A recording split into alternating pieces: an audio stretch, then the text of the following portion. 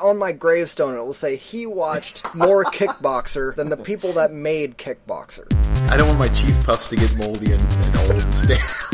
So I've moved on to my little gummy snacks now. I'm glad my concept has grasped you, so... The hair is long and curly in this movie. Along with some good special effects, I might add. Hello everyone, welcome to Movie Freaks. If the eye of the tiger is the thrill of the fight, and the rising up of the challenge, then this show is the tiger's taint. I'm Eric Marner. And I'm Eugene Weaver. And I'm Jess Hicks. Yay! She has returned. I came back. 2 in a row, that's amazing. Welcome back, it's great to have you back. Thank you very much. You were a smash hit with all of our listeners. And I'm sure you will be again tonight. And we have a massive show, as always, but it's going to be a little lighter, maybe, because I've got some more loosey-goosey kind of topics for us to talk about. We're taking a little holiday kind of break. That's right. Before we get into the segments, I want to start off with a correction. Last episode, we derailed a little bit into some westerns when I was talking about John Wayne and... Stagecoach, or The Searchers. Oh, it was so boring. I couldn't get through 1 minute of it. No, The Searchers was not the movie I meant. I went and looked it up. I was like, no, I have not seen that one. That one actually looks good. I was talking about Stagecoach. So, yeah, that was the one that I was like, meh on and fall asleep instantly. So, sorry, John Ford. I know you are beloved, but I still struggle with you. And there goes any credibility I have right out the window. Only on our Western fans. Yeah. I haven't seen the movie. Jess, have you seen that movie? I have never seen that movie. I've never seen The Searchers either. Yeah. Yep, both are heralded as amazing classics, so I guess we need to get I'm not well versed in Western. I've only recently kind of got Western. Spaghetti Western, yes, but Yeah. American Western, I agree. Well... maybe at some time we'll do a Western roulette. But until that time, we just got our first try roulette here, actually. Hold on. A little unprepared. What we did this time is all of us threw in 3 picks, and we're going to pick from each other's list, but I had to figure out who goes first. So I went down into my dungeon of Magic the Gathering, was like, I have a 3-sided die, and dug around, and no, I don't. It's gone. So we have one boring, regular old die that we'll figure out who's going to go first. I'll be 1 and 2, Eugene 3 and 4, and Jess 5 and 6. Okay. And it is Jess. She will get to pick first. But before we get into actually picking the movies, tell us the 3 that you threw into the pot and what attracted you to that film. Who, me? Yeah, sure. You can, Okay. We'll do that first. We'll talk about all of the picks that we threw in, and then we will pick. Yeah. All right. Well, I was also a little unprepared. I kind of forgot what I told you earlier, so I had to go back and find it. But I just found it, so we're good. I picked The Brainiac from 1962, which kind of just caught my interest because it's a classic 60s creature feature, kind of mad scientist-y looking thing, and it's in black and white, and it just looked really, really fun, and I thought that it would be something that might be a little bit different than what we usually watch. I then picked Doomsdays, which seems to be a buddy comedy set at the end of the world with these 2 guys trying to figure out what to do in the apocalypse. I couldn't tell exactly. I kind of just picked it because I wanted to see how bad it might be. But I didn't actually want to watch it, so I'm going to make one of you choose. All right. That's a roulette. That is what the roulette is all about. Yep. And then my last one is Pernicious. I believe I'm saying that correctly. Mm-hmm. And I quite honestly picked this because it's been sitting in my queue forever, and I want somebody else to watch it and tell me, because it's been shoved at me from various facets, and I've kind of just been avoiding it on principle now. But I also kind of want to know what it's like. Yeah, you already are getting the hang of roulette, Yep. because that's what we do. That is literally what our roulette is. So I'm playing the game correctly then. Okay, Yes, you good. are. It's forcing each other to clean off each other's garbage from the queue. Yes. Perfect. In the hopes that we find that Yes. that gem. I always have to. I forget to mention that it's in the hopes that we find those little scene gems. Eugene, run down yours. Okay, first up, I had a movie called Naked Among Wolves, and this was from 2015, and it's about a concentration camp. It's discovered that there is a Jewish infant that got smuggled into the camp, and so I really like anything and everything that deals with World War II and the Holocaust, and so I thought that sounded very interesting. Next up, from my list, originally I had Christie, and one of the reasons I put that on the list, unfortunately, Jess, you've already seen it, but that movie is, I guess, it's set over Thanksgiving. It is indeed. I saw that. Yeah, so I'm like, okay, well, that's going to go, because that has been on the roulette before, so I'm like, it's going to stay on the list. Okay, next up is this is an interesting one. We'll see if anybody picks this. It's called White Rabbit. Eric, have you heard of this? Yes, I think you threw it at me before, and you've mentioned it before, and I don't remember us having. I mean, were we having a big conversation about it, or? Oh, this is just the one that I constantly throw your way, and you never take it. Oh, I thought it was that that one with the religious missionary. Oh, that one's not done yet. Not on this episode, but it shall rear its ugly head again. Yeah, White Rabbit. That was one with bullies or something. Yeah, bullies in school. Kids. Once again, yeah, kids. Yeah. Okay. And Eugene likes me to watch horror movies with teenagers. Yes. And then the last one is another recurring roulette one, and that's Bound to Vengeance. A young girl chained in the basement of a sexual predator escapes and turns the tables on her captor. So, those are my three choices. All right, and the three that I threw in were, the first up was Dark Star, H.R. Giger's World. If you have any familiarity with that artist or Alien, you should know who that is. So I threw that one on there for the documentary, because I always got to have a documentary in there for some reason. Next was Mavia Sang, I'm probably saying that wrong, from 1986. In the near future, Paris is devastated by a new AIDS-like disease that infects people who have sex without being in love. Now, that sounds really kind of cool and weird. The only flag would be it's a French movie, and Leo Carax, who's a weird filmmaker, but that makes it a roulette. Because it's French? No, not strictly because it's French, because it's French and has a strange synopsis. That means it could be really annoying and very slow and pretentious. You never know. Have you seen Delicatessen? Yes, that was from the guy that made Alien Resurrection. Yes. Yes, Yeah. I have seen that. I do enjoy that French bizarre film, but I can see where you're going with that. Yes, those can be hit or miss. Right. And lastly, I put on there Super, which was from the director of Guardians of the Galaxy. Yeah, that's Rainn Wilson is in that one, correct? Yeah, he's in it, but what's the director's name? I can't remember right off the top of my head here. James Gunn? There you go, James Gunn. Yeah, I listened to some interviews with him talking about how that movie got made and the whole process behind that. And was like, I came across it on Netflix. I need to see that because there's another director that I like to support. Yeah. Especially for how...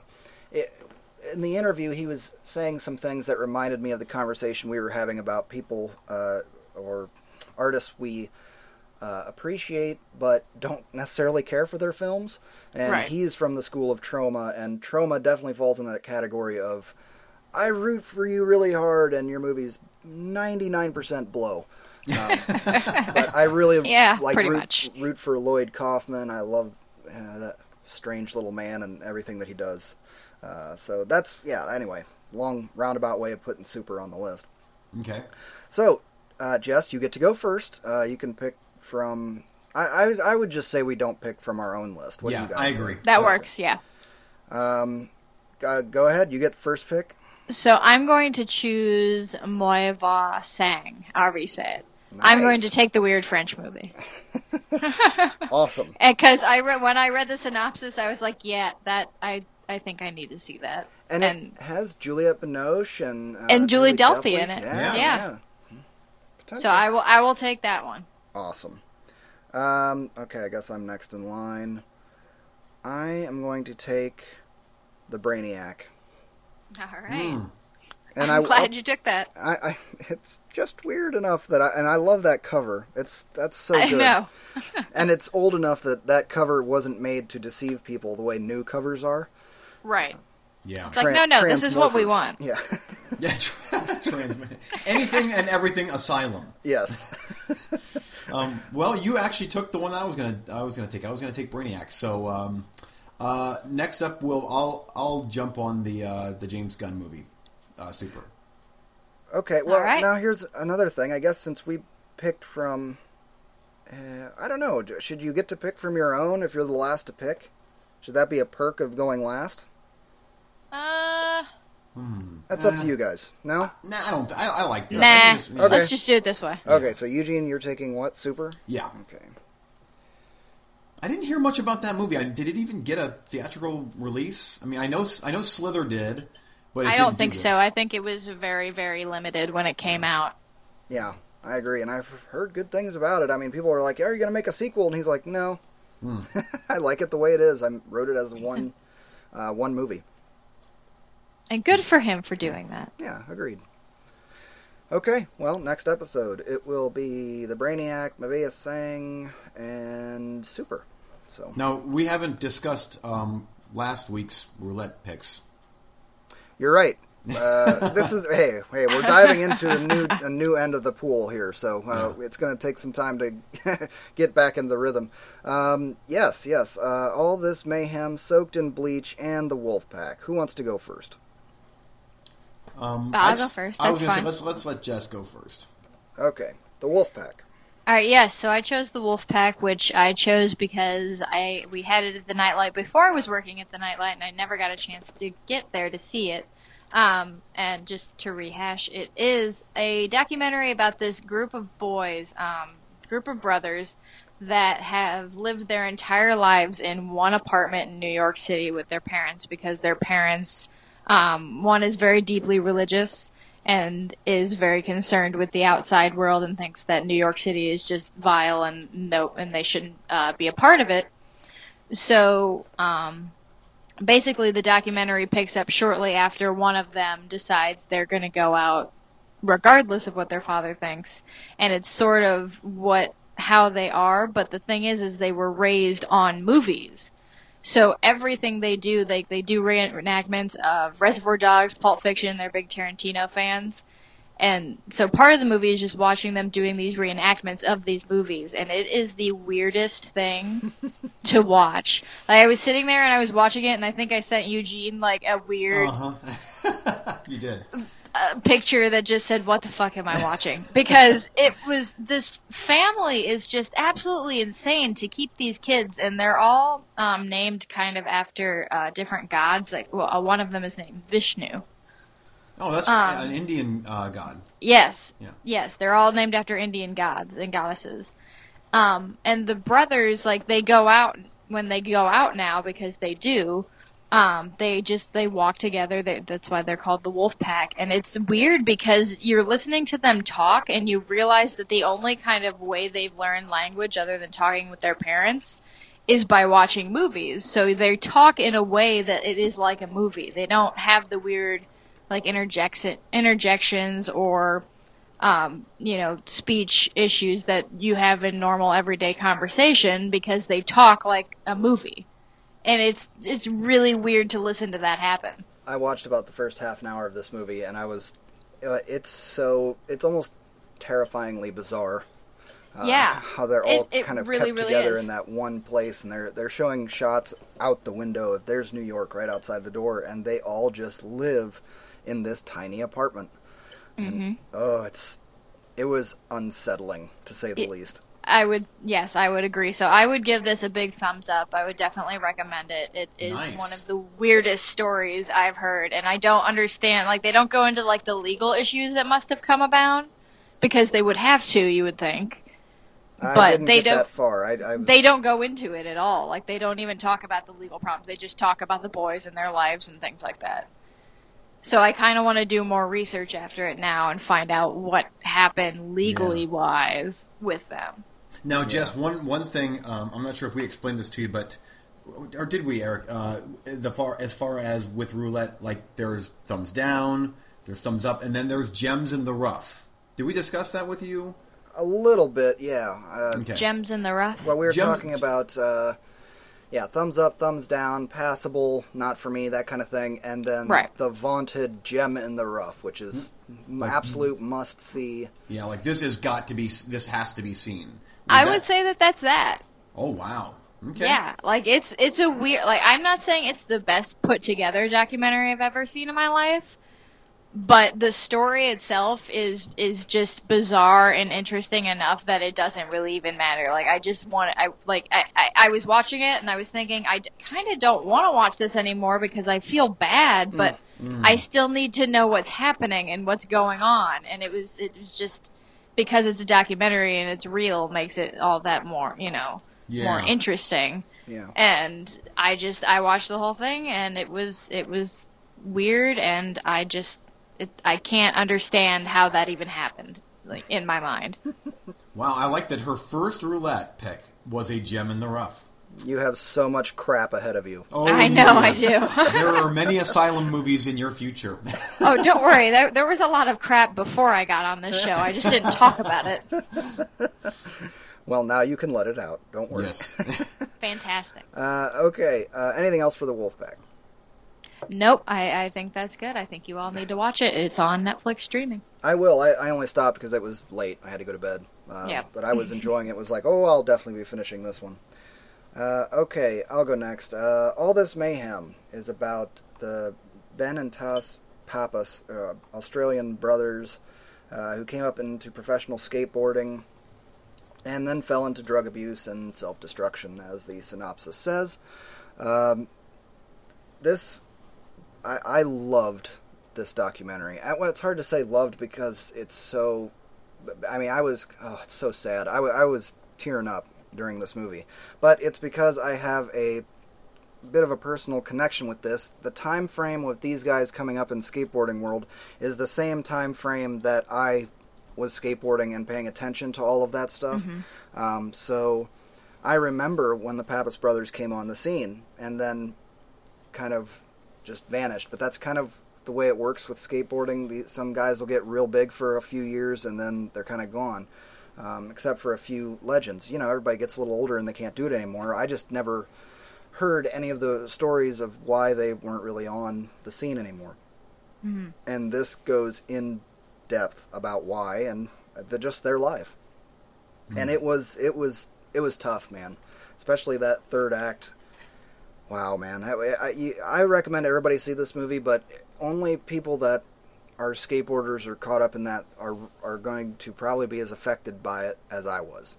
And maybe I'm totally off on that, but it was just, I don't know, they walked through where skateboarding went from the early 80s through the mid 90s, and it was like, I remember that. They're showing clips from these movies, and it's like, I remember that. I remember when that movie came out. I remember when that documentary came out, and you probably wouldn't have any connection with that unless you were in that scene too. Does that make any sense? Yeah. Yeah, it seems like it seems like something that you're very personally connected to, and it is something that's like I the one time I was ever on a skateboard in my life, I was probably like 8 and I fell off it and I was like, nope, that's it. And I was never on one again. So, I would not be personally connected to that. I'm sure that it's a very good documentary and we would all just very much appreciate the story and probably also be moved because it's a personal story, but for you, it's just more personal. Yeah, it is more personal, but the plot that's going on with these guys, it gets so heavy, and I think that even on a human level, you would appreciate what's going on here. Right. It's just that I connected more to it because I associated it with my, nostalgia factor, yeah. Yeah, exactly. So is this another gem in the rough, then?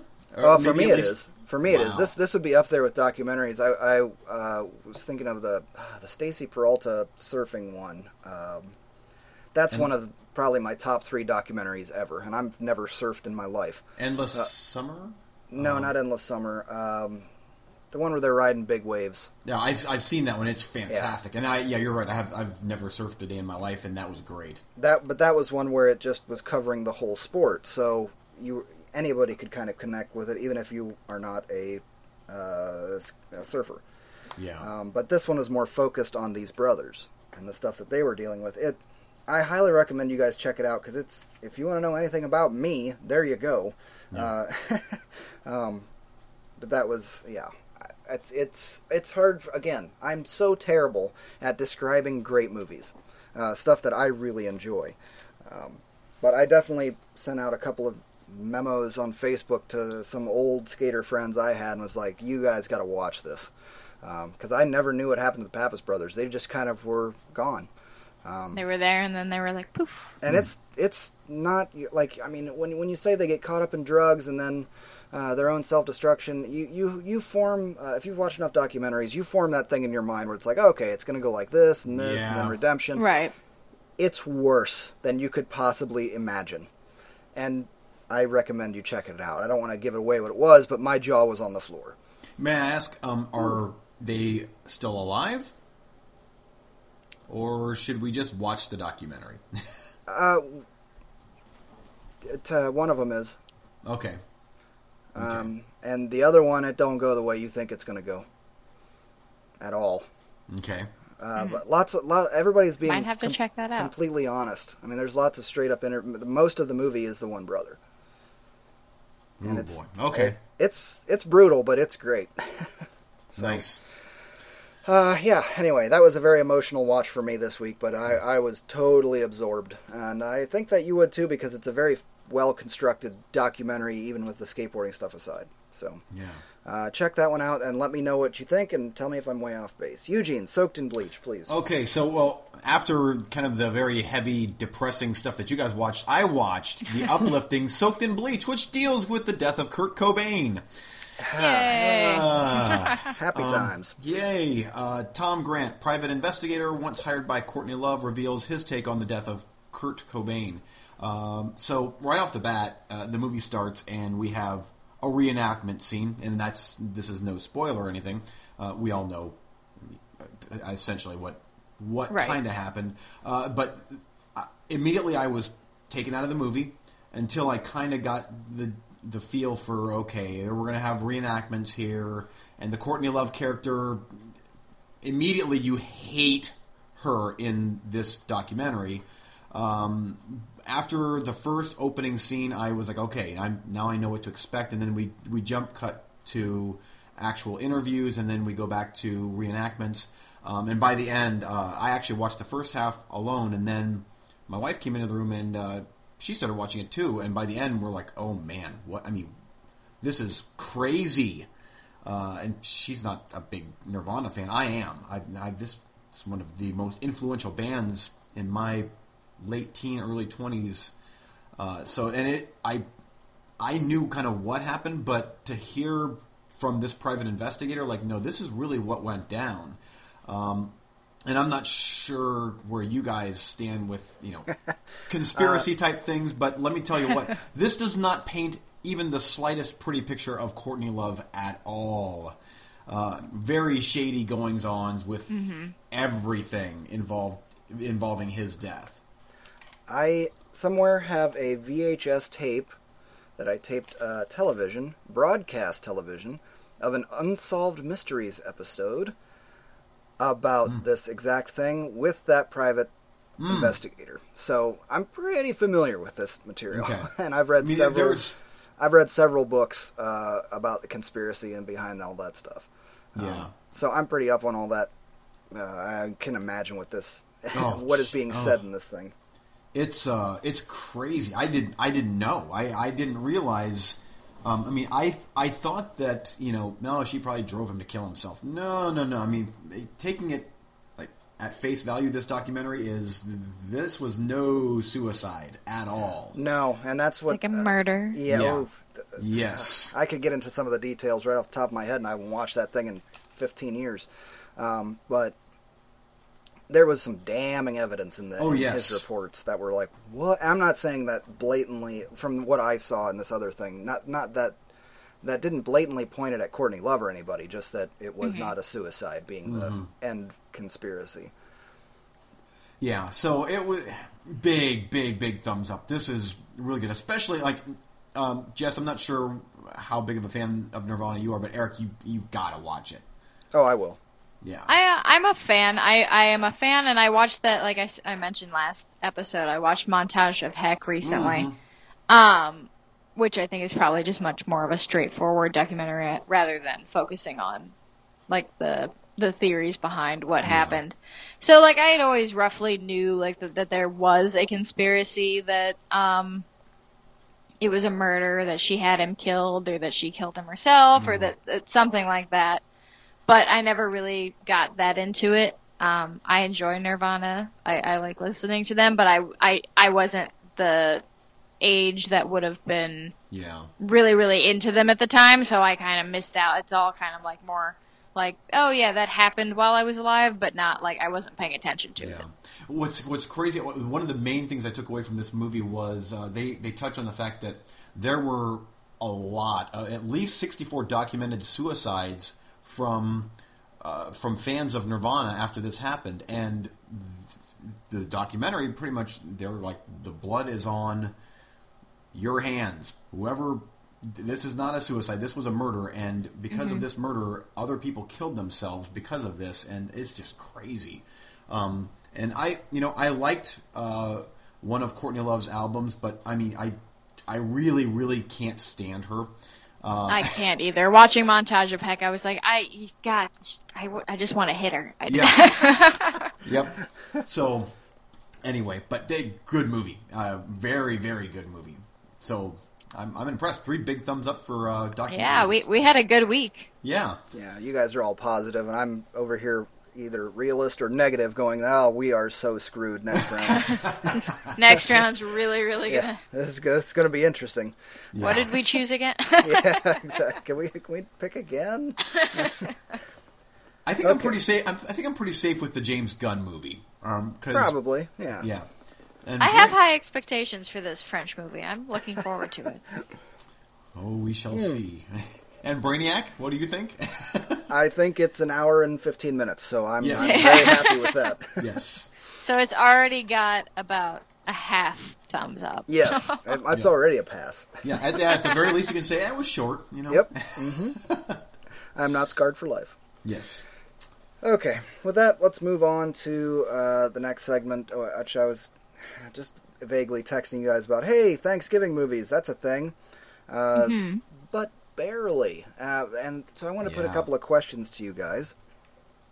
I know that, what's your favorite Thanksgiving movie? I'm sure everybody's going to throw out their Planes, Trains, and Automobiles, and I know everybody on Facebook has. I put the question out, that's what everybody has been saying, and that is my top number one. But it's one of the very few that where Thanksgiving is the theme. It is the central core of it. There's plenty of movies out there where at some point they're sitting around Thanksgiving dinner, and maybe they're having it's just happening around Yeah, it's them. just happening. But there are so few where it's like Thanksgiving, is the core of it. And so my question to you guys is, one, why? And two, why have we not got a couple of serious horror movies? I mean, I know there's like Thanksgiving, and the one Troma one, I guess turkeys are rising up or something, but Poultry guys. Yeah. But how is this the one holiday that has escaped being exploited by the horror genre? I mean, every other one does. There's probably a Canadian Boxing Day movie that's where some serial killer's killing somebody. I don't know. I'd like to see Eli Roth's Thanksgiving, or I'd like to see that trailer get made into a movie. Yeah, everybody has been talking about that but how many years ago was that? Yeah. That's been out forever. Is it that hard to get that movie? There's plenty of crappy horror movies coming out all the time that look like they cost tens of dollars. There's no way that he needs that much money for a Thanksgiving horror movie. Yeah. He doesn't need it, but maybe he wants that. Yeah. There's an April Fool's Day horror movie. Yeah. Exactly. From the 80s.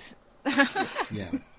But Eli Roth's in it for the money game now, though, partially. So he is. Is that just personal opinion, or are you just? I will say this partly biased, but I will also say that I like some people that I know have met him, and he seems that he's frugal. But I don't know that is true. But his personality, like when that whole Scream Factory thing went down, did you guys know about that? Mm-mm. when they invited Eli Roth out to Scream Factory and they gave him like every Blu-ray and everything that they've ever released.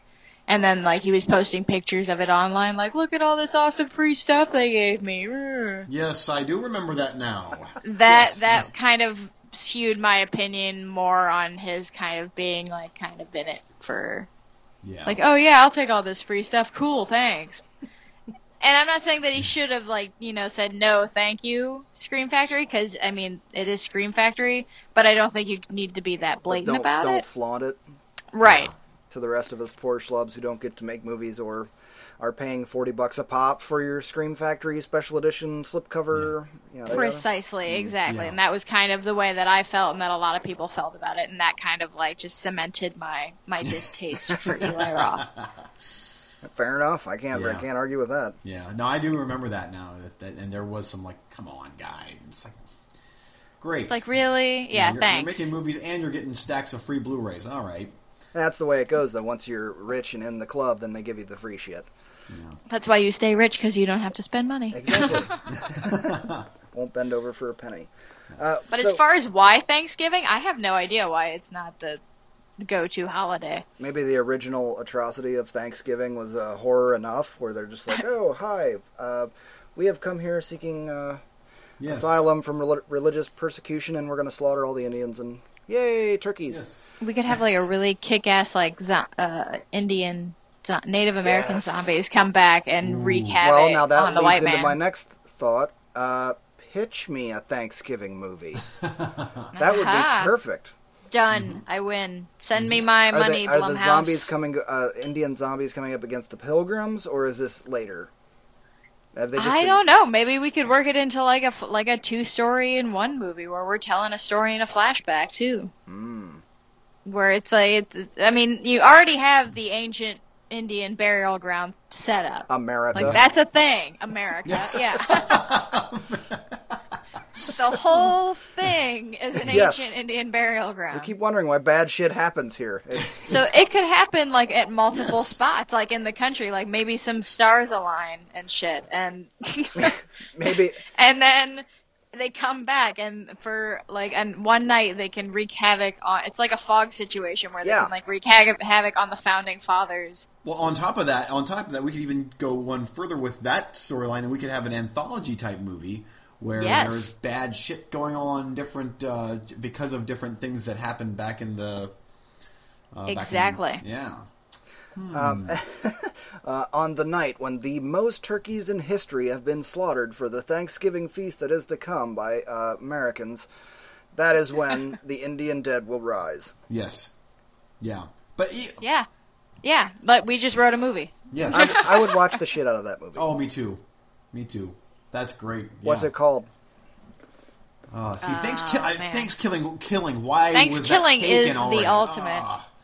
Because I'm sure that movie sucks. It has to. There's no way. You know why you say that? Because it's called Thanksgiving. Yes, the title's too cheesy. We need a Silent Night, Deadly Night, something like that. Yeah. Like it would just be like the Curse of the Cherokee or something like that. Oh, we gotta think about that now. I know, we need something better than that. Feast maybe? Oh, see, Feast was already taken, but something with Feast in it? Or Feast of the Dead. Yes, something that's of the a good dead. one. Feast of the Dead. Yeah. Well, we'll keep thinking about it. By the next show, we'll have the script. Yes. Or the listeners can tell us. What would you name that movie? Indian Zombie Apocalypse. Whoever has the best one will follow you on Twitter. That's right. Yeah. Okay, let's. We still have plenty of time. Anything else to add for Thanksgiving movies? There isn't a whole lot to talk about. I'm still just kind of perplexed that there aren't more. I guess there's probably some heartfelt, Lifetime original kind of nonsense in there. Yeah, there's all that crap. But I did when I was looking at this. I was looking up this thing. I was Googling Thanksgiving themed movies, and I had forgotten because I haven't seen it in forever. That Eyes Without a Face is set on or around Thanksgiving because it popped up. I've never seen that movie. Yeah, I have. I can let you borrow that next. Ooh, but great. it is very, very, very, very good. But I had totally forgot that. So I think it was kind of like a minor, like it's set around Thanksgiving or Thanksgiving happens or something in the middle of it. Yeah, and there's plenty of those where it's just everybody's sitting down to carve the perfect golden turkey, whatever. But I'm surprised. Right. Again, National Lampoons. There's a holiday they haven't done. Yeah. I think they might have, and maybe like one of their direct-to-video crap. Oh, so nobody saw it. Yeah. Right, exactly. Wow. Now, I do have a couple here. Charlie Brown, Thanksgiving. Granted, that's a short one. Yeah, Oh, that one. Good pull. Yeah. And Grumpy Old Men. Is that a Thanksgiving one? I believe the first one was a Thanksgiving. It was snowy out, but I believe that was Thanksgiving. Yes. Cool. And then for me, and this one here, the initial setup is Thanksgiving, but again, like what we've been saying, it's not a Thanksgiving movie. But that would be Prisoners, which is one of, if not my favorite movie of 2000. What was it, 13 or 14? But that one there was the initial setup was Thanksgiving. Yeah. Yeah, when they get taken. Yeah. That's a really, really good movie. I love that movie. That's the guy that's making the Blade Runner sequel too, isn't it? Oh, is it? Is that think him? so. Yeah. Oh, wow. Yeah. He made Sicario, right? He did Sicario, Yes. Yeah. He did another one with Jake Gyllenhaal. The one where he Enemy. Enemy. Yes. Yeah. Crazy movie. I haven't seen Sicario yet, but that from everything I heard, that sounds like he's batting 3 for 3 for me. So giving him Blade Runner, I'm like, hell yeah, that guy has style. I like it. Yeah. Yeah, our friend over at Cinema Sidekick, Steve Miller, he saw Sicario and loved it. So I'm looking forward to watching that. That trailer looks so badass. Yeah, it does. Come to the Dollar Theater sometime. Yep. Hey, now Jess, tell us a little bit about Christie, that movie, because that is Yeah. If we throw one on the roulette that you've seen, then you have to give us a review of that. Yeah, because that is All right. Thanksgiving based, right? Yes, it is set over a Thanksgiving break at a college campus. This girl is on a work study and she can't afford to go back home, so she stays back on campus by herself for the holiday break. And while she's there, there has been a rash of killings of young women of like college age, whatever. By this gang of people that would carve a K into their face, and they would call their victims were called Christies. So, as you can probably guess, she's hanging back at campus by herself. And her these name people, is Christy? No, her name Okay. is not. None of the girls are. That's just what the crazy people call them. Okay, no, Her name is Justine. I got you. I just thought if her name is Christy, then I'm throwing this movie out the window right away because you're stupid for staying on campus where they're killing Christies. Okay, like a Heather's situation. No. It can be anybody. They just call them Christy. Gotcha. So somebody is really pissed off at an ex-girlfriend. Yeah, basically. But it's like these 3 guys are kind of like the enforcers, but they're led by this crazy woman. But I mean, it's your standard setup for a slasher, but it's fun though. It's good, and I really enjoyed. I don't remember what her name is, but whoever played the lead girl, Justine, not Christy, is I really enjoyed her because she's your only character that you're stuck with for the entire time, pretty much, which can either really, really break a movie or make a movie. Because if you're stuck with somebody who's awful for an hour and 20 minutes or so, it's just an excruciating experience. Haley Bennett. Yeah, I'm looking here on IMDb. She was in The Equalizer. Yeah. But I didn't see that. But I think she's fairly new. I mean, this is very much your straight to kind of VOD. There's nothing too groundbreaking involved in it or anything like that. Like I said, it's pretty much your standard slasher, except it's basically cutting out all of the body count and just leaving it your final girl versus your bad guys. That's basically the movie you're watching. So a decent Netflix watch is what it's exactly. Like. Yep. And I was watching it the other night when it was really, really windy around here, and it was the whole movie's kind of looks a little Ohio-ish. It's very foggy, and it's just green grass or browning grass and dead trees, and it just kind of looks like you're anywhere campus, which could easily be Ohio. And I was watching it, and it was, it was raining, and it was kind of a weird day in November anyway, because we're not used to it being that warm. And it kind of added to the experience for me. So that might have skewed my liking for it a little more, but I had fun with it. That's okay. That sounds like a reasonable Netflix watch, at any rate. Yep. I would say that you should watch if you like horror movies. If you like standard slasher movies, I would say give it a chance for sure. Yep, that'll stay on my list then. And we'll wait to hear back from Eugene and see if it passes both your tests. Then I'll watch it. No, I think that's a fair judgment. Yeah. After the horror-thon, I've been horrored out for a bit. Not that I don't know. Not that I'm sick of horror. It's just so many other genres to explore. So little time. Yeah, me too. Oh wait, no, not at all. Yeah, not at all. All 100% horror, as we'll find on Recently Watched. Yeah, pretty much. And that's okay. That's totally fine if you can dive on it. I mean, for me, it would be, comic book sci-fi stuff, and there just isn't a lot of releases that way. I mean, there's a lot of comic book movie releases, but it's not like horror where it's like, oh, let's watch this low-budget version of whatever. Yeah. See if it's a There gem. are many knockoffs. Yeah. Okay. If there's nothing else for Thanksgiving movies, then I guess we'll move into Recently Watched. And Jess, since you seem to be going first on everything else this evening, you on the roll. I guess you're first up.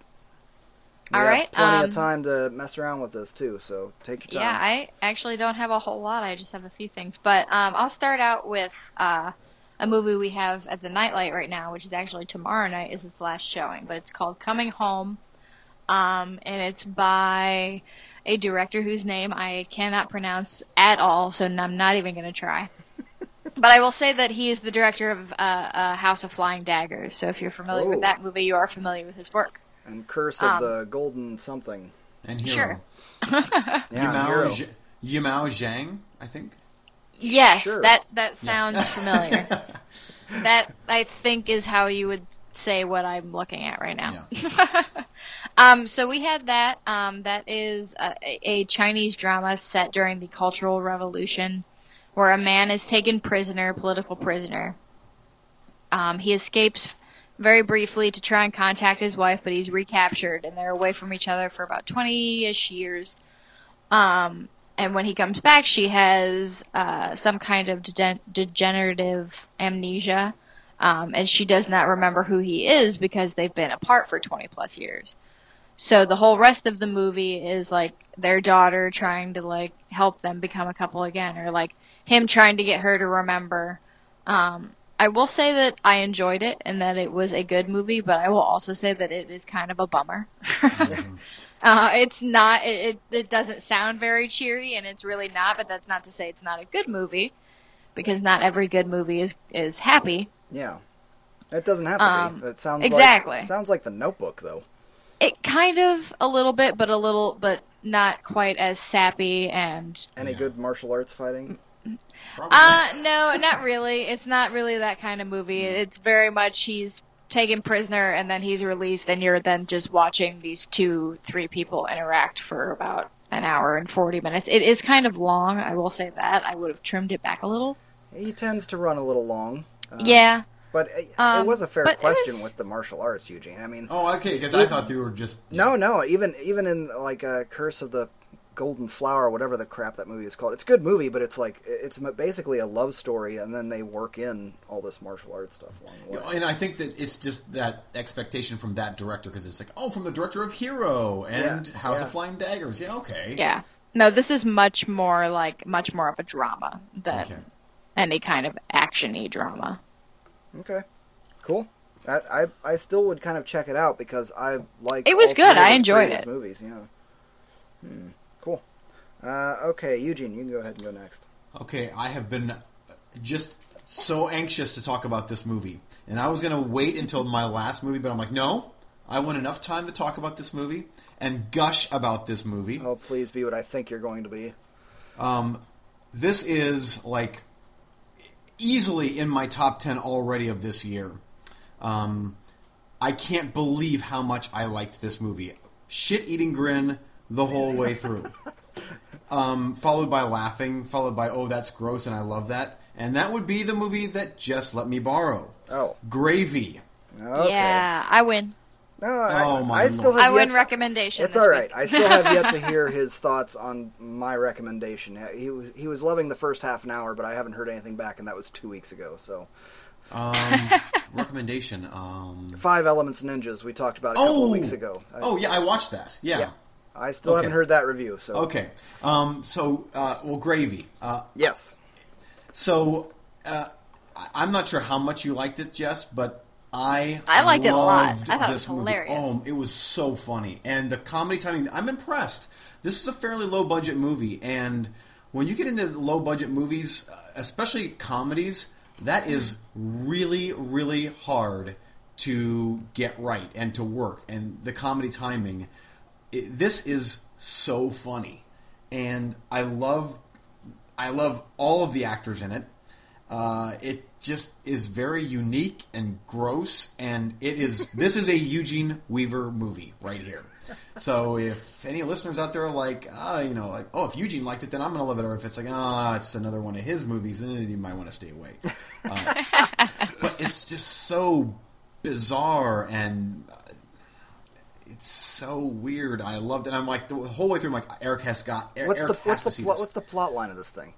Okay, so 3 different people dressed up in costumes hole up in this Mexican restaurant, which is actually kind of a basement, and they tie up the workers there, and they inform them all, and this is very quickly in the movie here, this is no spoiler, but they all inform them that we're going to eat you.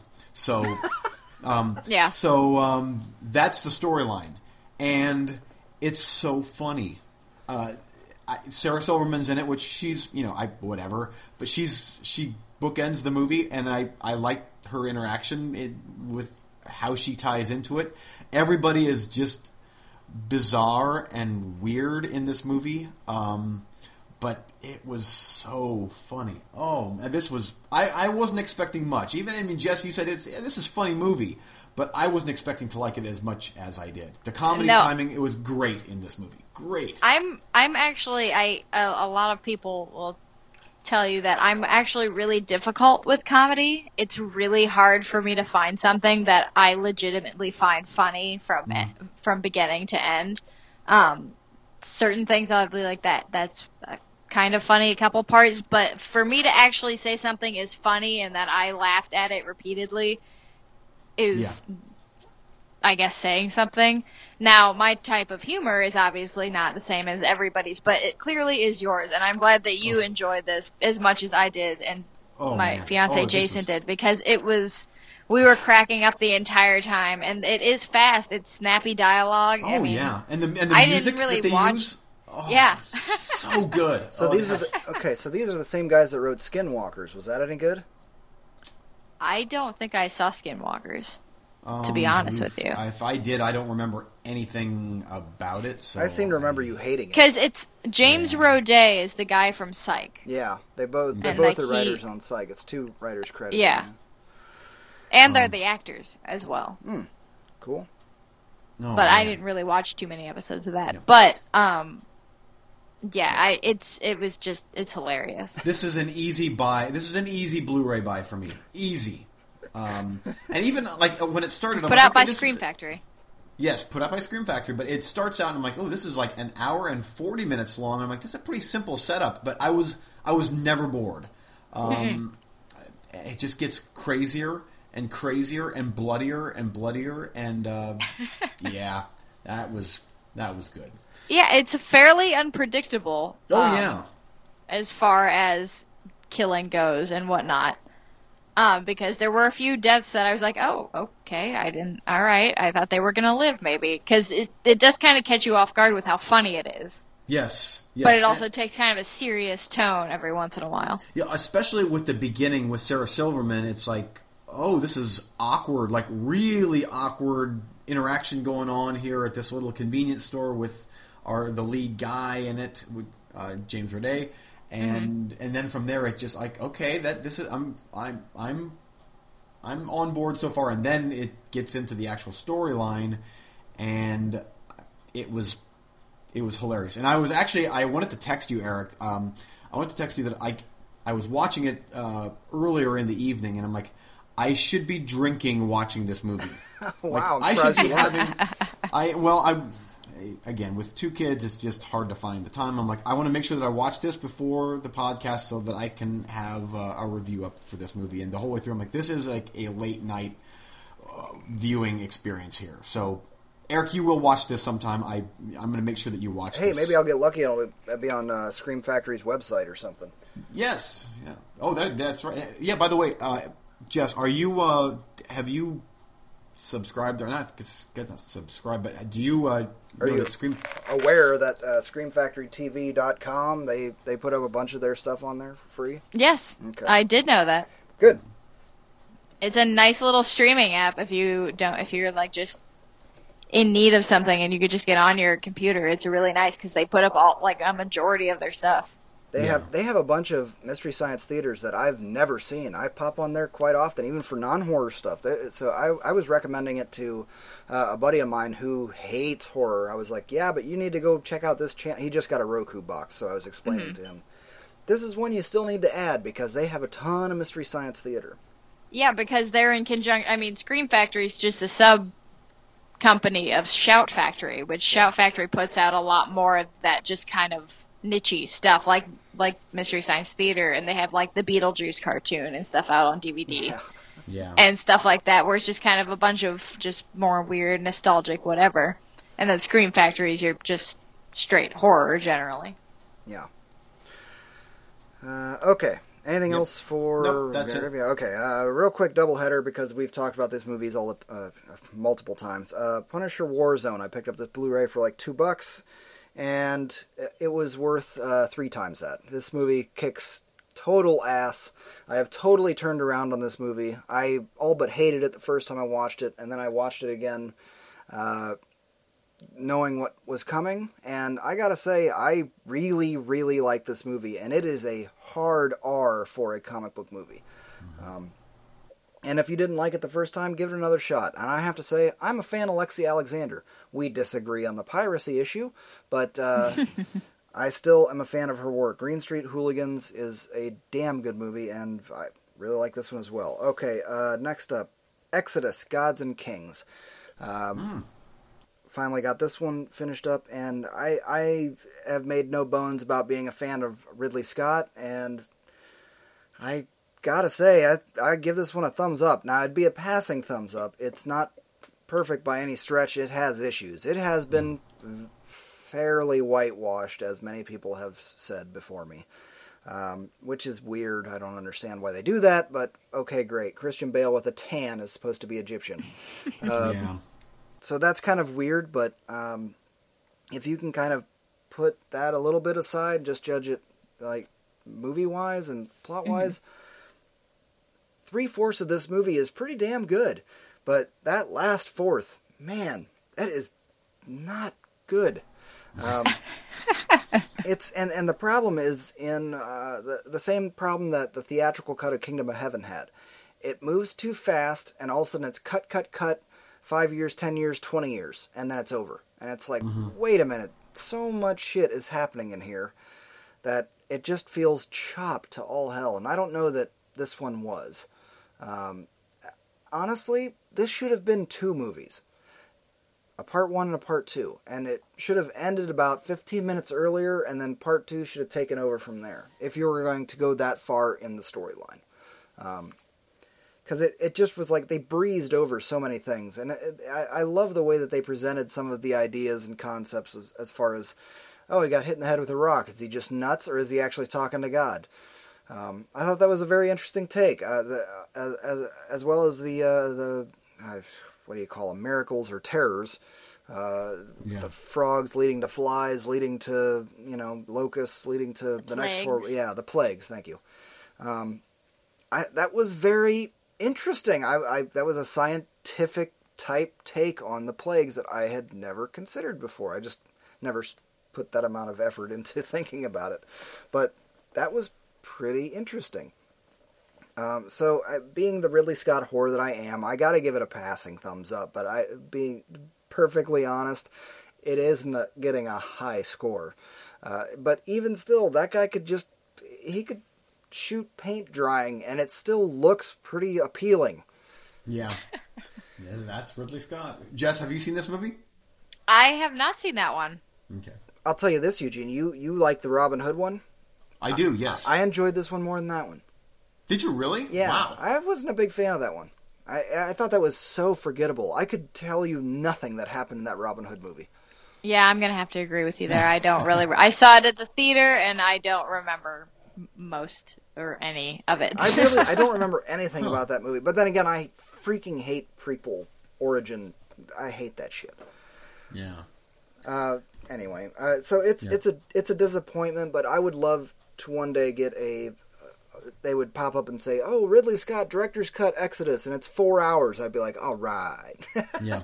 Well, even Sigourney, you can tell Sigourney Weaver was in it, and she's a big actress, and she was in it a couple minutes. I mean, there she is. Again, there was a whole section there in the beginning with family drama between them, and where the Pharaoh is asking this person, I don't know who this person is he a Jew or whatever? And I'm like, who is that person? I don't even know who that person is. It felt like I was missing these huge character arcs and beats that just weren't there. But because of past history with Ridley Scott, I'm not willing to necessarily throw him under the bus right away until I see if, they cut half of his movie away. Right. That's happened before. Kingdom of Heaven, damn it. That movie still pisses me off. Yeah. Because have you watched that, Jess? I don't know. I don't think I saw the right one. Oh yeah, the theatrical version I think I saw the theatrical version when it came out, but I don't really remember much of it. Oh, the theatrical version was pretty forgettable. It was just kind of a throwaway, not Gladiator. And then the director's cut... Which I like. Yeah, right, me too. But then the director's cut fleshed out so much everything. Character stuff. It was... I'm going to have to go back and watch that again. It was a completely different movie. Yeah, that honestly, that is one of, if not the number one movie that was completely transformed by a director's cut. Like, I didn't much care for the theatrical version, and I love the director's cut of Kingdom of Heaven. It's a vastly different movie. It took me some work to get you to rewatch that one. It did, but yeah, it did. Because understandably so, because the first one the theatrical was long, and it was, it just didn't work. But then that director's cut was so, it was so much better. I loved it. Well, I will have to add that to my Netflix DVD queue. There you go. I have it on Blu-ray, so me too. And you can, there we go. You can get it super cheap because nobody liked that movie. Nobody knows the secret that they're missing. That's right. That's right. They're like, why would I want a 45-minute longer version of this? It is a commitment. It's a long movie. It's like 3.5 hours or something. Yeah. Holy crap. Yeah, but it's damn good. Okay, sorry. Jess, back to you. Yeah, so I watched, speaking of my Netflix DVD queue, because I still do get those in the mail, I got The German Doctor we watched, which is about it just came out last year, I believe. It's about an Argentine family that welcomes this this doctor into their house, and it turns out that he is Joseph Mengele. Oh, and that he is interested in this, he's interested in this family because he's fascinated by their daughter, who he thinks is perfect in every way, except for the fact that she is short and her growth is stunted. And so basically it's like you're going through this story with this family about this guy who's living in their house and kind of like telling them, oh, I can make your daughter grow, I can make her normal height, let me do all these experiments on her. And it's just, it's unsettling to watch, but it's also very pretty to watch. Mm-hmm. Just the location that they use and everything is beautiful to look at. And the cinematography, overall is really good, but I don't know exactly where they were. I'm pretty sure they were in Argentina, on filming location. And it's gorgeous to watch.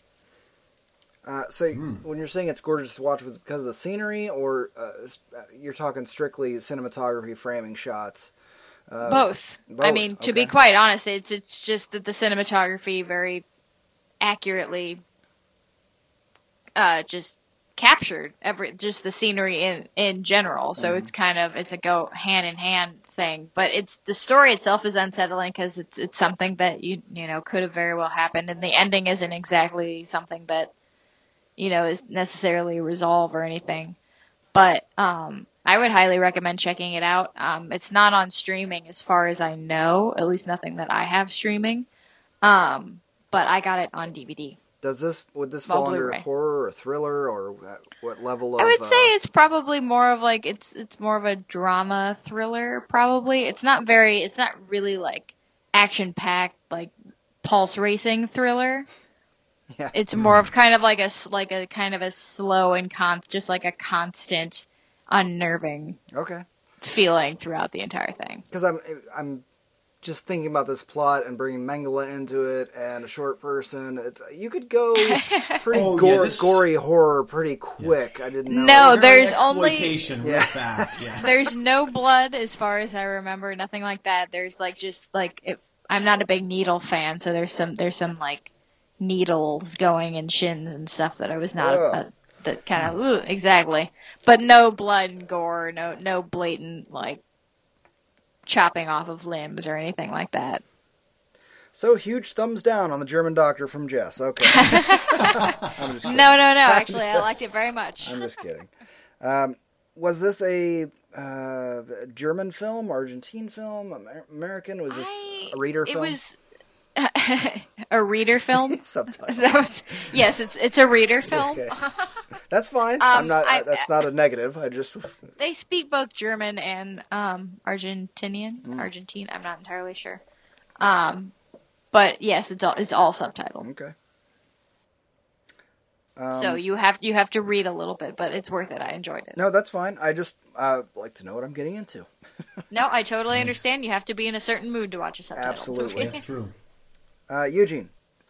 Okay, next up for me. Let me get that 5-element ninjas or masters, ninjas, whatever, out of the way. Yeah, of course I liked it.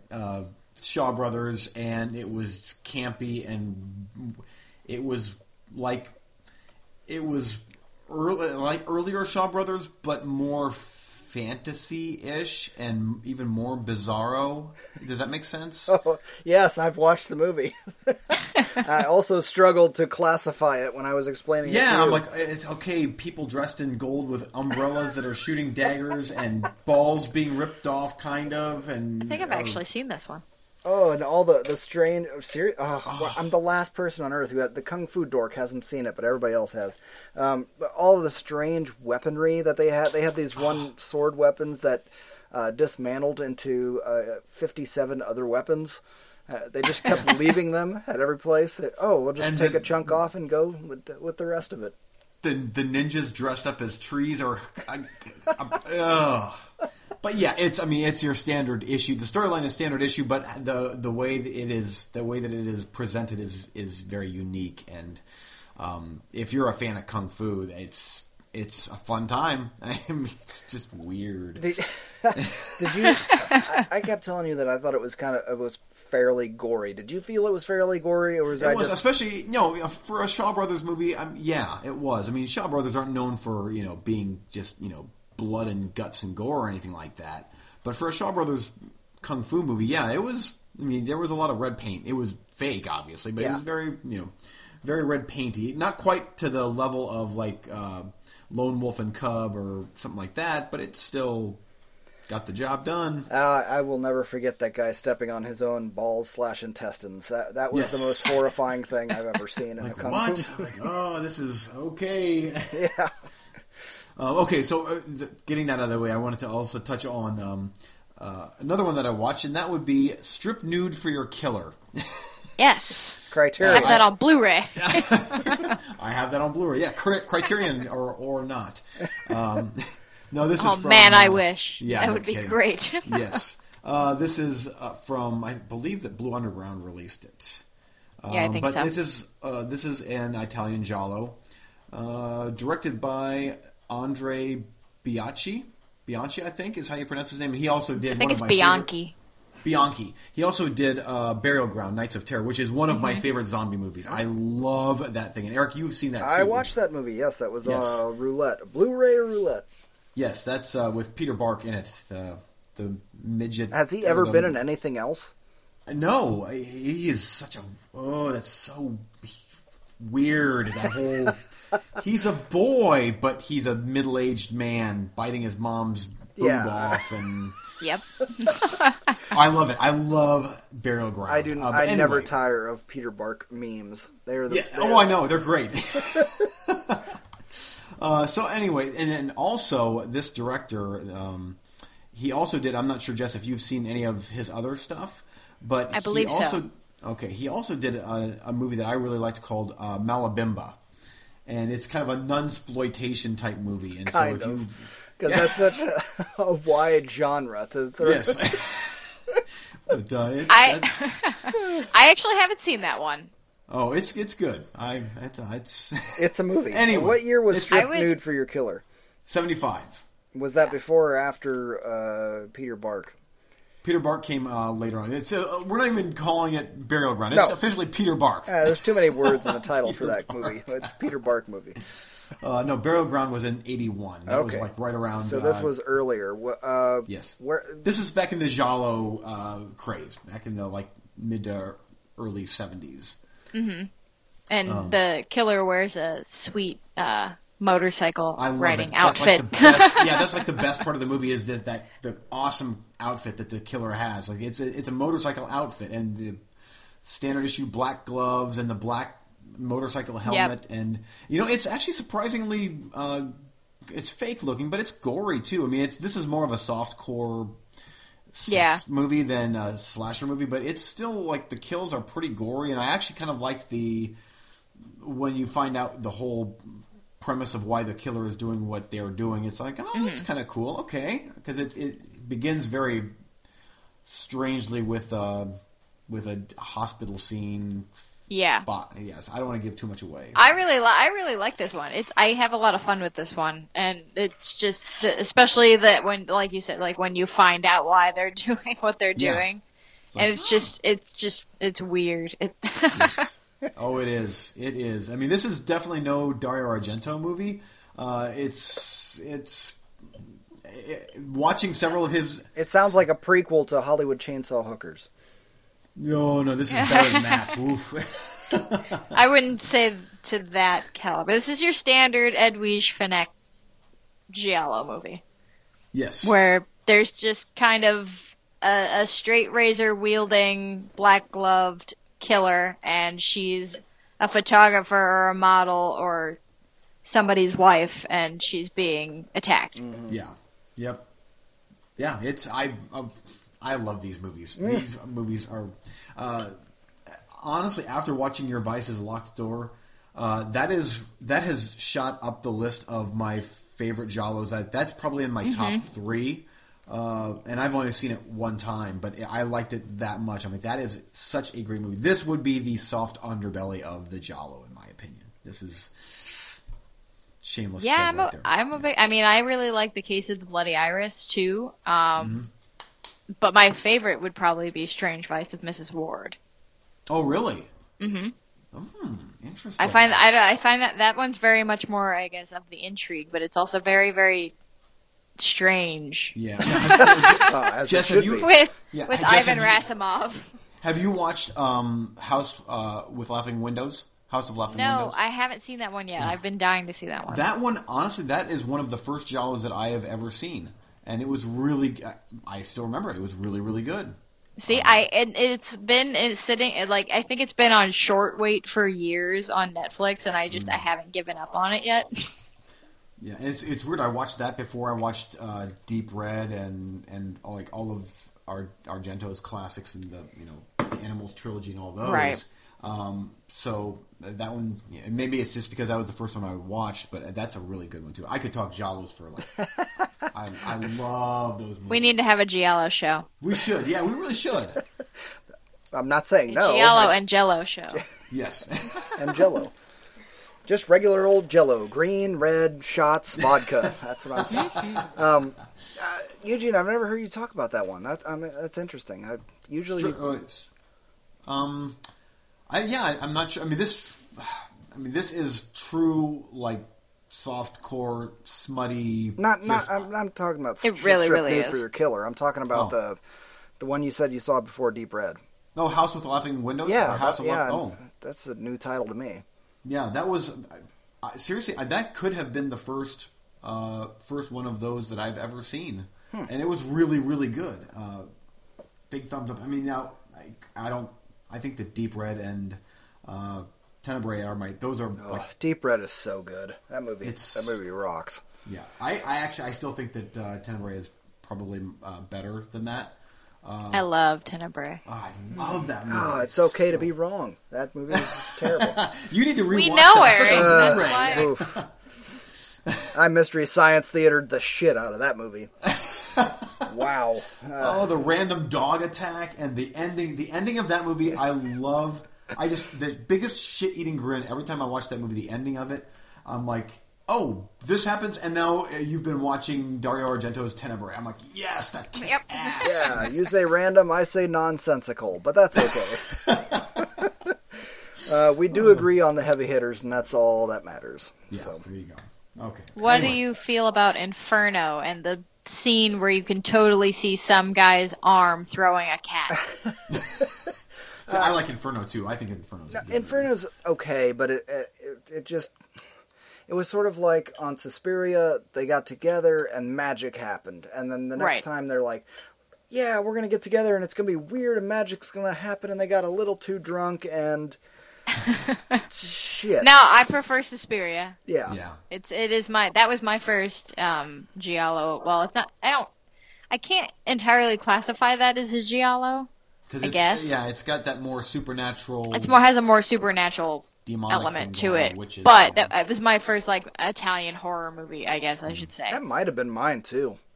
And that was it. Then I needed to see more. I love Deep Red. I love Tenebrae. I love Inferno. I love Phenomena. I think that one's really underrated. That movie kicks ass. That score is so good, and I've seen it exactly one time. Yeah. It's a great movie. Now that I think about it, I am wrong. My first giallo movie that I've ever seen was Dario Argento, but it was Trauma. Back when I worked at the video store, back when I was 18 years old, we got that in on VHS, and that was the first. I know that was the first of that type of movie that I've ever seen, and that was when his popularity was starting to wane a little bit. But I still liked it. Tom Savini special effects, and Jess, have you seen Trauma? I haven't seen that one. No, actually, I have not seen that one. Is that one of his later ones? Yes, that was that was later. It's still good, but it already, now that I've seen almost all of Dario Argento's movies, it doesn't feel like a Dario Argento movie. It feels like he's trying to make an American movie, desperately trying to make an American movie. And I'm like, don't do that. Try to make your own just thing. Do what you Yeah, do what you do good. Yeah, but if he does that, does that mean Dracula 3D is what we get? I've never seen that. That's Eric right there. I have never seen that. The problem is that he started getting money based on his name. He needs to have the extremely limited budget that he had before, and then he was forced into his own art, as it would be. It's where you have to be creative and do different things. Yeah, exactly. And do different weird things with lighting to make something look sinister, because you can't just buy flood lighting. Did you watch that Dracula? Because I watched like 30 minutes of it, and I went to the movie theater. Did you really? Oh my God, yes. That played in a theater? Wow. We went to the Cedar Lee, or the Capitol. Yeah. I can't remember. One of those. Jason and I and our friend Adam did, and we went to see Dracula 3D, and we sat through the whole thing. It was like us and like 2 other people, and it was painful. I also saw Human Centipede 2 in the same theater. Nice. That was painful for a different reason. Yes. Yeah. At least Human Centipede 2, I personally enjoyed Centipede 2. I did too. That was hardcore and nasty, and then 3 sucked. 3 is just terrible. I don't even want to think about it. I'm so glad that I don't have to watch part 3, because 2 is hard enough to get through. I mean, it's a good movie, but holy crap, is it hardcore. Yeah, that's hardcore. 3 is nowhere near that. Yeah, it's hardcore. more of it's just obnoxious. Yeah, it is. And he screams. Did you notice just, he screams through the entire movie. I'm like, will you shut the hell up, please? Every single word out of his mouth is screaming at the top of his lungs in that awful accent. And just, he's trying to do a southern weird German, it's like a weird southern twang to his German accent, and it's awful. We talked about the black and white thing last episode, and Human Centipede 2 actually falls into it works better because it's in black and white. I really thought that Human Centipede 2 was a really gruesome, mean-spirited, fairly well-made movie. And the black and white helped with that movie. And I can't believe that we're now on to Human Centipede 2 that began with Strip Nude for Your Killer. Yeah, that's where we're at. It seems logical. Next year. Yes. That's all right. Anyway. Moving on, because I got a couple of movies I'd like to talk about. Does it have anything to do with stripping nude and yes, actually. centipedes and William Shatner's Chaos on the Bridge, a documentary about Star Trek and Gene Roddenberry. I was actually going to put that on the roulette because I was wondering about that. I dived all over it, so it's if you're into any of them Star Trek docs, definitely check it out. It gets a little more aggressive than most of them. Most of those are pretty candy-coated. And this one was not like, Gene Roddenberry, greatest thing ever. I love him to death. It sort of painted the guy in a more real light than I've ever seen him painted before. So I definitely recommend giving that one a watch. Because unfortunately, there's 10 Star Trek documentaries out there that are so paint by numbers. And everybody's great and loved everybody and working with everybody. This one was so much fun all the time. Yeah, exactly. Yeah. This one, not so much, but it's part of that is because it's Shatner investigating how Next Generation came to be, and what Roddenberry's real process was there, and that was pretty fascinating because 50% of the people are like, he is a asshole, and the other half of the people are like, no, he's amazing, and he just kind of had to be an asshole to get what he wanted done. But it was very insightful. I definitely recommend this one. Of all of the crappy Star Trek docs, I would say this one is a head above. Yeah, I think the most recent one I've watched was the one about the conventions that was just on there, Trek. There are so many that are just mailed in, and I agree. They can be sort of entertaining, but it's you're not giving me any new information. Everybody is awesome. Yeah, Star Trek fans are the best in the world. Snore. I agree. Anyway, I didn't mean to derail from the horror conversation. That was a great conversation. I'm sorry. I was making a joke. I was making a joke, and you guys were like, "Yeah." So he's. No, I was just joking. It was okay to laugh.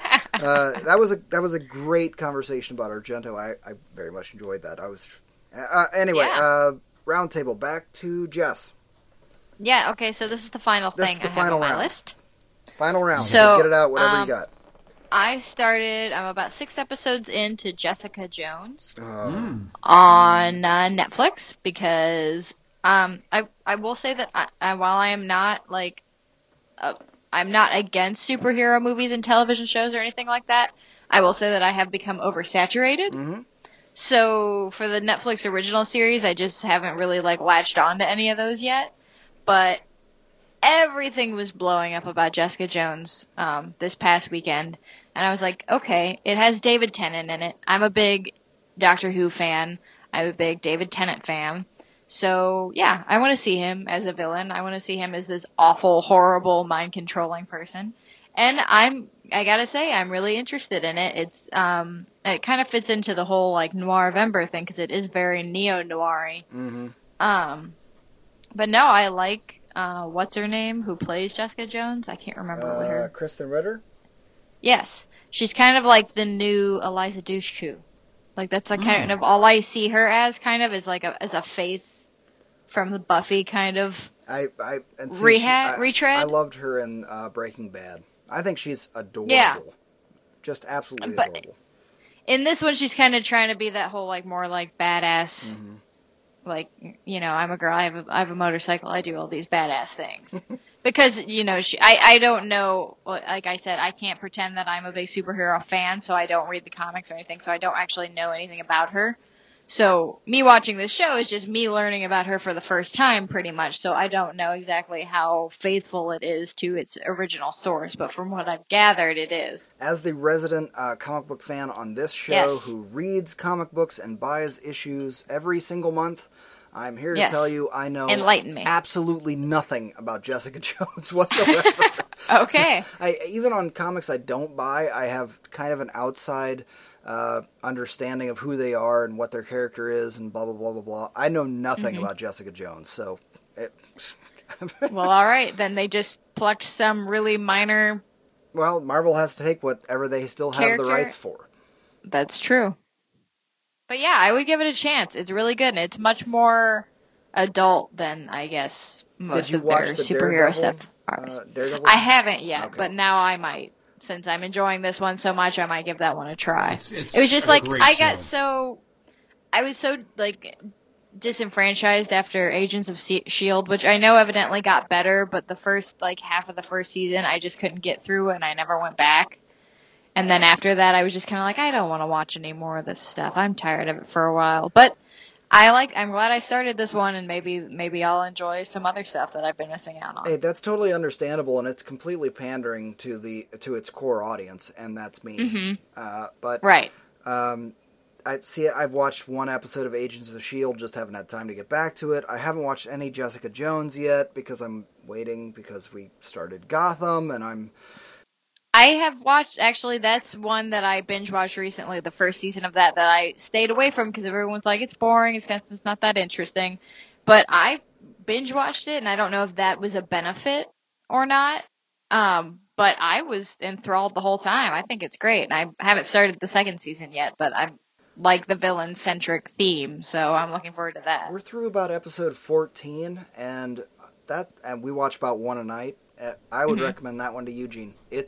Gotham's pretty damn good. I mean, the first couple episodes are kind of corny, but then you're into it after that. And I will say the least interesting thing about Gotham is actually Bruce Wayne. Yes, he is.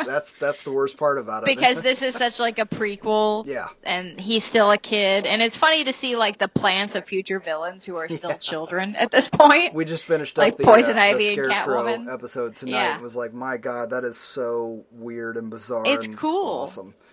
Yeah, it's cool to see like the plans. Would you say that it's right there with Daredevil? Because I think Daredevil was fantastic. Yeah, is it?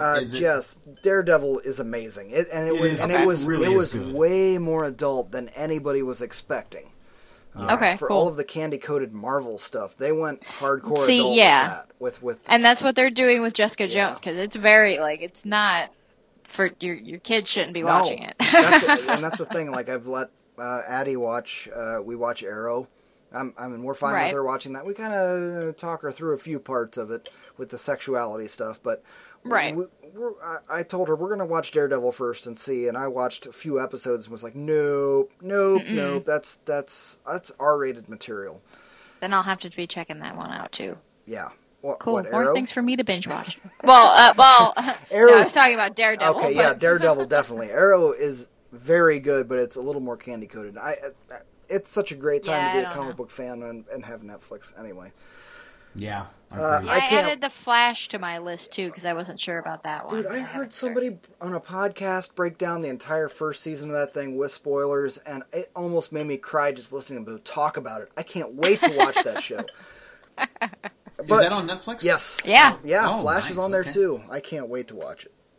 But one at a time, and that's what sucks. Exactly. Because this is family material, so I have to one at a time it, and that's you have to wait for everybody to sit down. The nerd in me is like, I would just watch 7 episodes a night. Is the Flash? That's DC, right? As is Arrow. Okay. Yep. I thought so. The only dark stuff that Marvel has is on Netflix. That's Daredevil and Jessica Jones. And that Jessica Jones shit gets real dark from what I've heard. Yep. And I can't wait to watch it, but I gotta wait. So at the time being, we're going through Gotham, and again, I'm surprised how much I'm enjoying it. That's what happened to me. Yeah. I would definitely say, Eugene, you should watch it.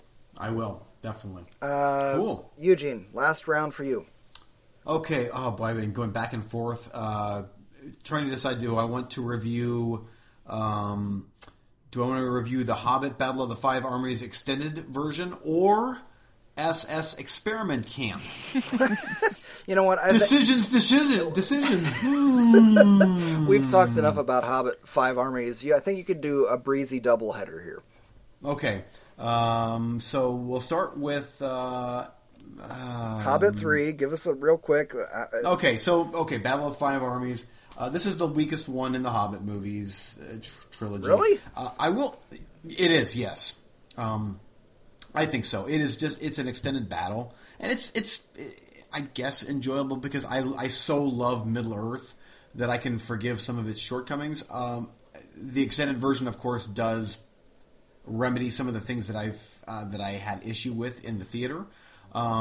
They do flesh out some things a little bit, but it's still, I would definitely prefer the first two over this one.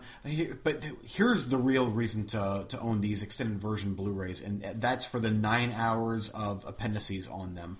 The making of these things are so interesting to watch, and the camaraderie that goes on behind the scenes, and watching how Peter Jackson works. And even if you don't like the Hobbit movies, it is really interesting watching everything that goes into making them, and the detail that goes into them. And I think that this series was overly CGI'd versus the original Lord of the Rings. I think that's why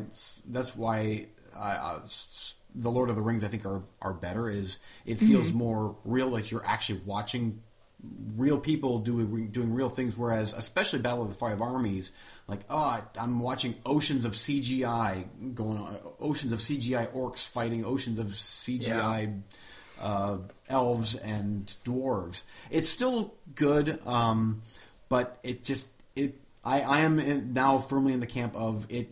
They're not the Lord of the Rings. So that's my take on it. But they're still good. They are good, and I think a lot of the goodwill from Lord of the Rings has carried over into The Hobbit for me, and that's why I'm just like, I still like these. They're still good, but especially with Battle of the Five Armies, it just felt like something was just kind of off to me. It's like this should have been. They could have made 2 epic movies instead of drawing this out for 3. Now that I've seen them all, but anyway. Okay, your other one? The other one, SS Experiment Camp. Nazis experimenting on Italian women, and the Nazis happen to be also Italian guys, and it's Italian-y, and there's a ball transplant that the guy doesn't realize that has actually happened to him until he tries to have sex. He's like, oh, wait a minute, I've been castrated. Okay. So there's that, and this is actually one of the video nasties from back in the day in the UK. 6 Elements ninjas. But so it is exactly what the title says it is. It's, Nazi... Men behind the moon kind of thing? Or sun, men behind the sun. Men behind the sun. Oh, sorry, I got my exploitation horror of World War II. That one's, I think, a little bit more serious in tone it is. than this one here. This one here. Experiment. It was filmed in it felt like 3 or 4 different rooms in some garage. It was like, here's a room, and here's a room. Okay, let's just get everybody naked, and you're either going to be having sex or pretend that you're getting tortured. The end. Roll credits. Pretty much. Yeah. So it was. You know me. I liked it. Was your autobiography? Almost spit my drink all over the computer. I would call that a win. Anything else for SS Experiment? I'd tell you to watch it, but nah, I'm good. Jess, did you like it? I know that you've seen it. I do. I own it. I like it. I've seen. Have you seen Gestapo's Last Orgy? I think I did. I think. Yes, that's a legitimate question. Yes. I think I did way back in the VHS days.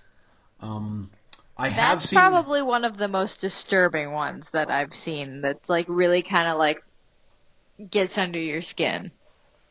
I think, I'm pretty sure I've seen. Maybe it was, or was it DVD? I'm not sure. I have seen. I did look. I have seen SS Camp 5 Women's Hell. I have seen that. I haven't watched that one yet. We just do a whole episode of you guys reading titles of movies that you own, because I would just sit here and laugh for an hour and a half. Fantastic. I mean, I'm sure we could cover. Some serious ground if we did. I don't mean to cut you guys off, but we're getting on in time, and we need to wrap this up. And I've got a couple of things I want to talk about. Now that don't worry, there'll be a Nazi exploitation episode. That's fine. We can totally do that. I would be down for that. Now that you're done with all of your Marvel comic book Jessica Jones nonsense and your Hobbit 3 nerdness, now that we got all of your guys' nerdy out of the way, I can get down and talk about some horror movies. Creature, William Malone. Oh, yes. Finally got around to watching this. Because John bought me a box set of movies. He stopped by to drop off his Fantasy Movie League entry fee because I won. And in the meantime said, I need to give you a whole bunch of shitty movies. So he went to Walmart and bought the cheapest box set of movies, which was 7 movies for $3. And in it was Creature, which is just a terrible transfer of a movie to a DVD. It's obviously a VHS rip of a full frame. It's bad, blocky, horrible. With Silent Night, Bloody Night, we talked about how sometimes the transfer doesn't bother me because if it's an old movie and it should look grainy, exploitation, that plays into it, and I enjoy that. I could watch a movie on VHS and still kind of enjoy it if it falls into that category. That is not the case for Creature, at least the transfer that I have. Mm-hmm. And so we're talking the 1985 Creature, correct? Yeah. Okay. William Malone or something? Right. Yeah. Yep. Mm-hmm. This is my first time watching it. Eugene's championed this movie many a time. Oh, yeah. But watching it through that lens and knowing that the transfer is bad, I kind of kept it in the background on purpose while I was writing reviews on the computer or whatever. I didn't enjoy the movie. This is one of the cases where a good transfer would make it better. So I look forward to watching it in a better version. I definitely feel like I would enjoy it more that way. On the other end of the spectrum, Piranha. No, not the Joe Dante Piranha. That's good. This would be the 1972 Piranha, which ironically is an exploitation movie, or not exploitation. Damn it. I kept telling myself all week, I'm not going to say this is an exploitation movie. Not an exploitation movie, it is a grindhouse movie. Mm-hmm. That features almost zero piranha. So these people go to this other country, and we take half the movie to get there to figure out what's going on, and blah, blah, blah, blah, blah, and then they get some local Indian native type guide to help them find their way to this certain place, and then he turns out to be a bastard, and his name is gibberish, which locally translated means piranha. There you go. I just saved you an hour and a half. It's not about piranha. It's about this douchebag who calls himself Piranha, I guess. But, removing my disappointment at there not being more killer fish, I have to say, not bad for a grindhouse. As far as, the first 45 minutes are frickin' boring, and then this guy gets all pissy and rapey and killy. That seems about right. Yeah. This would be a case, too, where the DVD transfer ripped from a VHS, very grainy and ugly and hideous, but at least is bright enough that it plays into the film itself. And it works. I kind of enjoyed that. Are there any Nazis in it? No Nazis. No Nazis, but a couple good kills. He actually he throws one guy to some actual piranha fish. Yeah, there are piranha fish in this movie for about 10 seconds. Okay. All right. But he is the piranha. Yeah. Not as cool as an Indian zombie. I see the director William Gibson has made one movie, and that would be called Piranha. Mm-hmm. Mm-hmm. Yeah. So it is a thing that exists, and that is all. And we are probably the only podcast in the history of podcasts that has talked about this movie. And all three people listening appreciate it that we have talked about it. But honestly... we'd all sit down and watch that. It's fun. Honestly, if the three of us sat down and watched it, we would enjoy it. It's because the second half actually is very grindhousey. Like, he's killing people, stabbing people, beating the shit out of people, and it's a grindhouse movie, you know? If you've ever bought any of those box sets, you know what I'm talking about. You're going to have your hits and your misses in there, but it falls into that category of a grindhouse drive-in type movie from the 60s, 70s. May I ask what other movies are on that box set deal? I believe, I was excited about Creature and Piranha, and pretty much everything else is, what do you call it? They don't have to worry about any rights issues. Oh. Public domain. The rest of them are pretty much public domain. The Creature from 10,000 Leagues and Journey to the Prehistoric Planet and all Mystery Science Theater movies. Oh. So I might try and watch one or two more of them, but the bastard gave me a box set of frickin' $3 movies, and you know I'm going to watch them. Yeah. It's just what I have to do. Okay. Anything else that you guys would like to add for this episode? Well, actually, I want to mention one thing. Go ahead. Just because I thought it was kind of cool. So, every month Netflix loses and gains movies. Mm-hmm. So 3 that I'm actually really looking forward to that I haven't seen yet, but that we actually, 2 of which we had at the Nightlight and one of which I really wish we could have got. Tangerine will be coming to Netflix streaming in December, which is a movie that was shot all on an iPhone 5S or something like that. Wow. And it is about 2 transsexual prostitutes that evidently go on a revenge kind of thing on Christmas Eve. So nice. It's apparently very, very good. And I missed out on it, so I'm glad I get to see that. Another one I missed out on was Phoenix, which is a World War II, which Eugene has seen. I really want to see that one. I haven't seen it. Oh, you haven't seen it? No. Yeah, that one's coming, which it's basically this woman, she's the wife of this guy. They tell him that she's dead, but she comes back to impersonate herself to try and get some money from whatever her death, but it's set in World War II, post World War II time, and it looks really interesting. And the other one is called Queen of the Earth with Elizabeth Moss. From Mad Men and Girl Interrupted. And she's a journalist, I believe, that goes out to a cabin with her sister, and she just kind of starts to lose her mind slowly. And the trailer made it look, it's like a kind of a really dark comedy. And I really wanted to see that because I really like Elizabeth Moss, so I'm looking forward to that. So I just wanted to say that those 3 things were coming to Netflix soon. Cool. Awesome. I also saw that December list, and there were a few things on there that I was like, ooh, nice. Mm-hmm. Looking forward to that. But I don't want to say what they are because they might be on the roulette. I thought that I saw an advertisement for the Cannon documentary.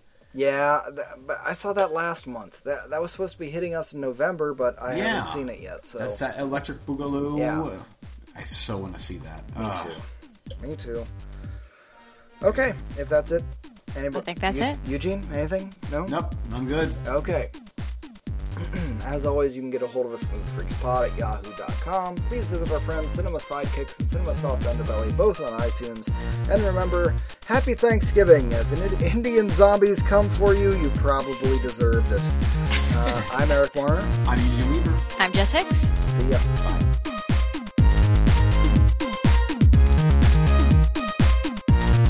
Thanks for listening.